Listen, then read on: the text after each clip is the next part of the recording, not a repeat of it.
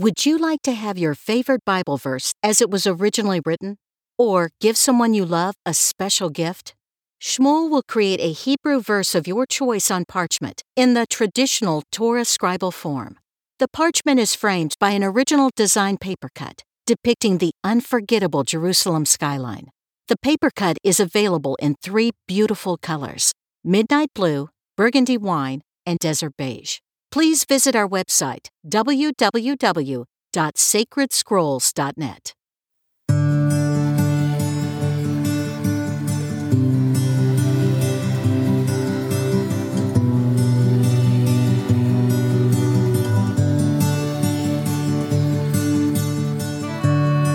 Shalom, and welcome to In the Beginning.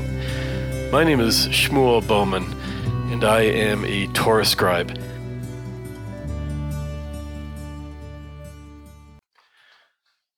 So Rosh Hashanah is behind us, and Yom Kippur, Day of Atonement, which begins this coming Sunday night and Monday, Day of Atonement, Day of Fasting, Day of Deep Prayer, and then following that is the Festival of Sukkot, right? Festival of Tabernacles. And so this entire period is a very, very special time. It's a very holy time. And really, it actually begins, not with Rosh Hashanah, it actually begins from the beginning of the month of Elul. Right? Elul is the last month of the biblical calendar. And that began a month ago. Actually, now a month and 6 days ago it began. And there's something that we do specifically in the entire month of Elul and Rosh Hashanah, Yom Kippur, all the way to the end of Sukkot. That festival is called Simchat Torah, the rejoicing of the Torah. So that approximately 7-week period is a time when we add, in the Jewish prayer book, we add a special prayer. It's at the very, very end. It's at the very end of our prayers, and it's the last thing that we do.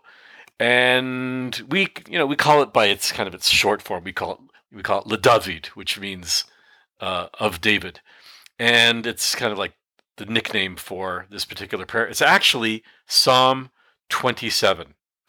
Psalm 27. You can take a look at Psalm 27 if you're not familiar with it. It is a extremely, deep and very. It's filled with all sorts of incredible ideas, incredible prayer going on in Psalm 27. If you're not familiar with it, take a look at Psalm 27. But there's one line in particular that really, really grabs me. Achat sha'alti me'et Adonai, ota avakesh, shifti bevet Adonai kol yemei chayai. One thing I ask of God, that shall I seek, that I dwell in the house of God all the days of my life. That line always grabs me. And I'm not alone in that, because actually it is the subject of many beautiful songs, lyrics that have been put to music on that particular line, Achat Sha'alti. And a lot of ideas around it. It's just a beautiful, think about it. Someone comes up to you and says, okay, one thing that you want. What is it? That one thing. Not 2 things, not 3 things. One single thing that you want. And King David, right, responds, one thing I ask of God, right, that I dwell in your house, in God's house, all the day of my life. That's what he's saying. So what does it mean? It's a very good question.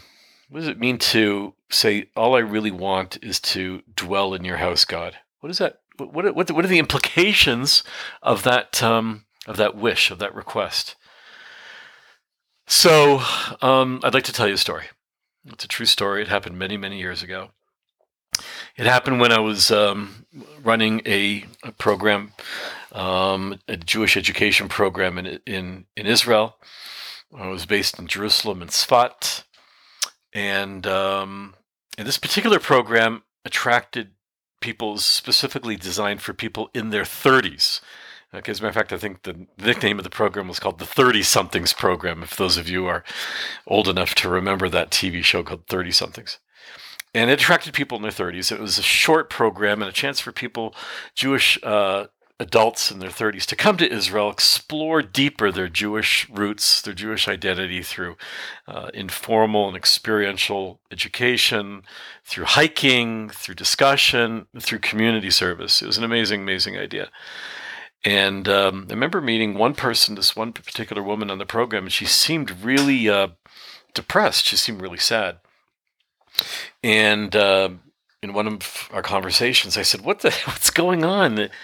You're always really down." She said, "Okay, well, I guess I can open up with you." And this is what she said.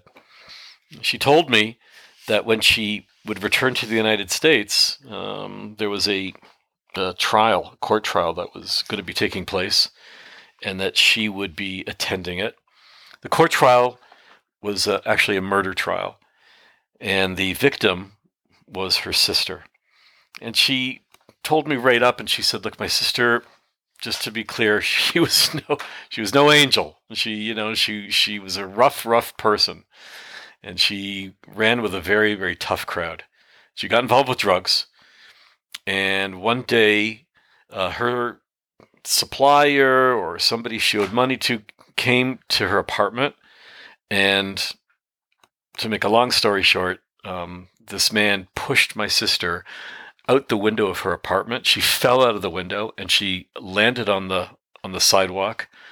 And it actually took an hour for her sister to die. Her sister eventually died.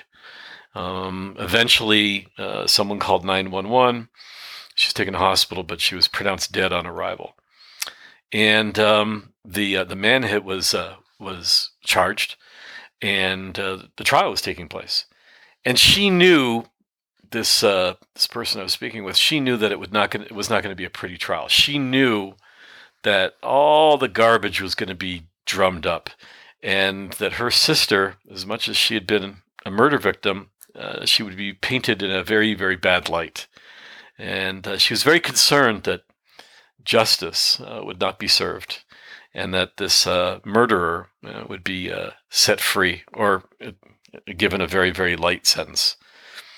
I turned to her, and I sometimes you say things and we do things and we don't know where it comes from, right?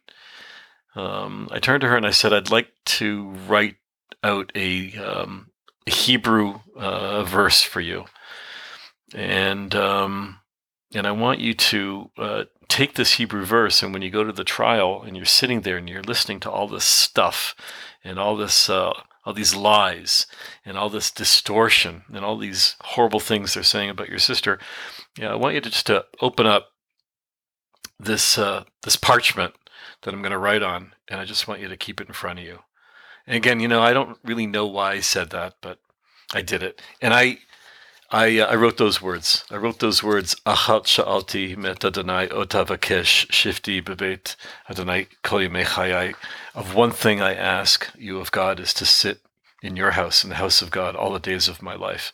And those are the words that I wrote out on parchment, using the traditional style that we write in the Torah scroll.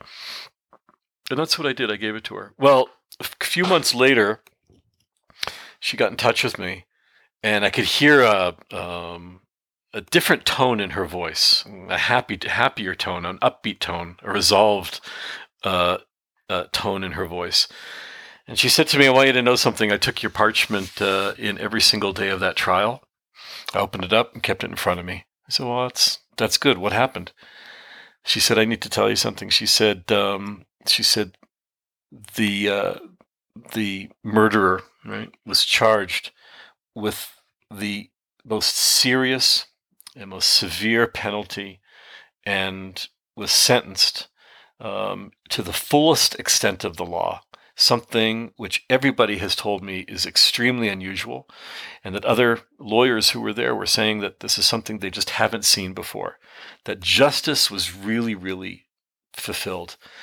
"Obviously, that doesn't bring my sister back," she said to me, But knowing that justice has been served, knowing that this person who took my sister's life will now be punished in the fullest extent as possible, brings a certain peace. So, what does this mean? What does this mean to be sitting in the house of God? Well, when you sit in the house of God, that wish is to say all the things that we wish for, all the things we pray for, all the things that are supposed to be, right, will happen. That there will be real peace, that there will be real justice, okay? Perhaps this woman tasted a little bit of what real justice looks like in God's courtroom. There is, as I mentioned, songs have been written about this verse, Achat Sha'alti. My favorite one, is by the Razel family. This is an incredible family of rabbis and musicians, and it's actually multi-generational. And they have a version of Achat Sha'alti from Psalm 27 that I'd like to share with you.